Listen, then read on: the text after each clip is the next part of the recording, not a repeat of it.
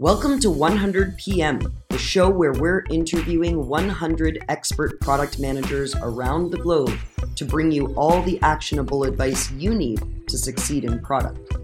I'm your host, Susanna Bate, product coach and founder of the Development Factory. And today, you're listening to How to Define Your Product Strategy, an exclusive multi-episode series featuring Gib Biddle, former VP of Product for Netflix. Today's episode is Working Bottom Up. Scan your project list to identify themes and define your product strategy. The key to the strategy metric tactic lockup is to identify a high-level product strategy, assign a proxy metric to measure the strategy's effectiveness, then brainstorm a set of projects that will move the metric. If you get stuck in this process, however, it sometimes helps to turn the process on its head. I often ask a team to list all the projects they believe are important, then sort the projects into buckets of ideas. The label for each of these buckets often indicates the implied strategy. For instance, in the case of the simple product strategy, there were a set of projects that the team believed were important. Here were those ideas. Reduce text and explanations, provide step-by-step guides for new members, use customer support dispositioning data to isolate mistakes, eliminate unused features or functions, provide context-sensitive information, progressive disclosure, provide easy access to self-help systems.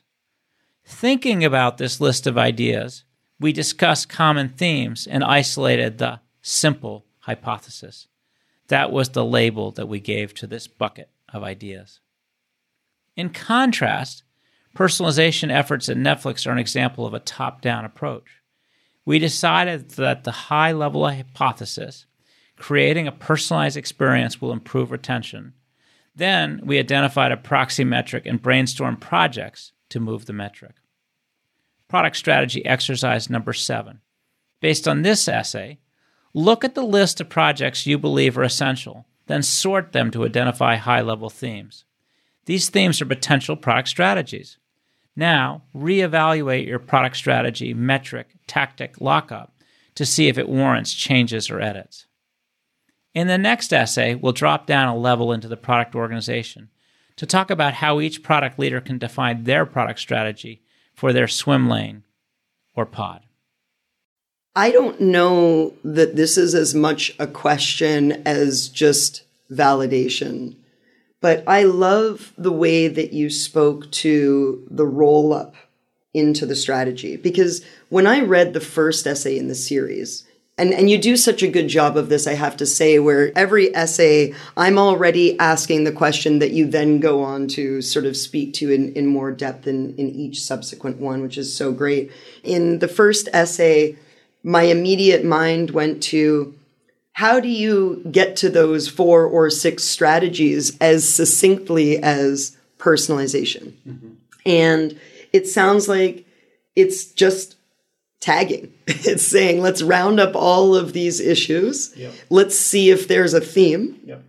And then let's take that theme and make it sound like something we can get behind. Yep. I'll tell you how I got to this place. If you walk into a startup and ask them what's all the stuff that they want to build, they will tell you. They'll give you a list of stuff. They'll give you a roadmap, etc. If people are a little stumped on how to think and talk about the product strategy, that's when I say, okay, look at all these projects. You believe that these are the right things to do. You're confident about them. Tell me why. And then, yes, to your point, they bunch them together, and then the themes start kind of screaming out at you. So I use this when some companies where if it feels a little over-intellectual, the sort of tops-down approach, to like, just tell me what you're working on. And why do you believe these are important ideas? I sometimes find that sort of helps people to organize their thinking. And then instead of talking about projects or tactics, now they're talking about strategies. And strategies help people to think longer term. Projects have a life of whatever it takes, 2 months or 3 or 6 months.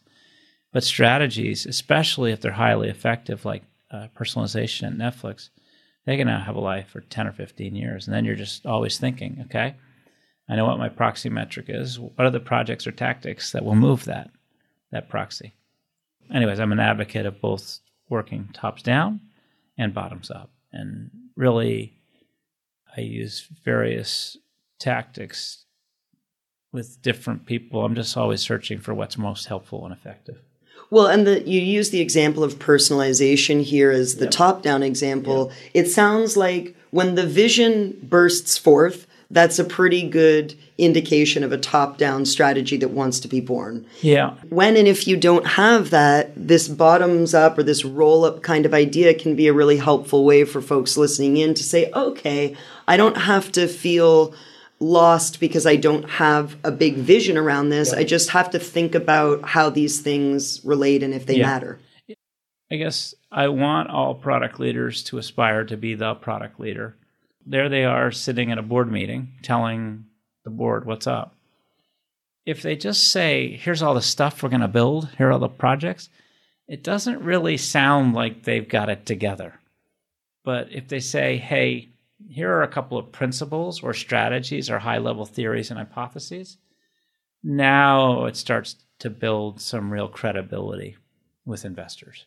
And you use the word multiple times. At some point, it's about providing a story. And sometimes as organizations get bigger, it's helpful context that helps everybody in the organization to understand what's important and what's not. And that's really how I think about strategy. I've heard people talk in the context of road mapping, and I know that you speak about road mapping later in this series, that your themes, which in this context are really these strategies that you speak about, should always be framed from the perspective of the customer. Do you share that? I guess maybe I don't. That's funny. I got your point right away. Okay, let's take an example. Well, put it this way. You'd like there to be customer benefit, but at the end of the day, in strategy, I'm not talking to the customer, right? I'm talking to the teams, I'm talking to the company, I'm talking to investors. Like at Chegg, one of the strategies was all about building a student graph. Like I would never use the language student graph to a customer. Now, what the student got through the student graph was we instantly knew what campus they were on and what classes they were in and what books required for that class. So the benefit was making it easy for them to find their books. But the language that we used internally was student graph, which we were trying to build a sort of hard to copy, essentially a network effect there.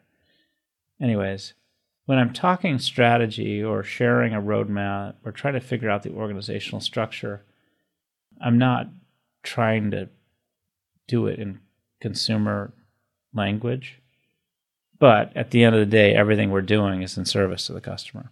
So I get that. And frankly, many of the theories and hypotheses are starting with what do we think will delight the customer. Well, and that's exactly as you were talking, that's where my mind went. I said, well, of course you don't need to frame it through the lens of the customer because delight is baked into the bedrock of the strategy itself, if you follow the model. Well, the other thing I was thinking about is organizational structure. It can be pretty tricky, and I'm always trying to make it so that the customer can't see our organizational structure. But sometimes the cracks show. You can sort of tell it's a different product leader on the DVDs from streaming, or you can almost tell the personality of the folks that's doing the homepage.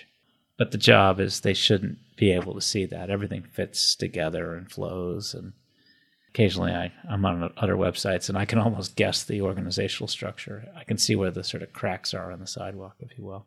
So I try not to make that happen.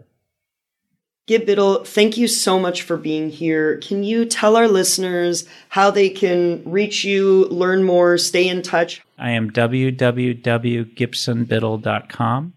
I'm also Gibson Biddle on Medium. All right, you've been listening to 100 PM with Gib Biddle. Thank you so much for being here.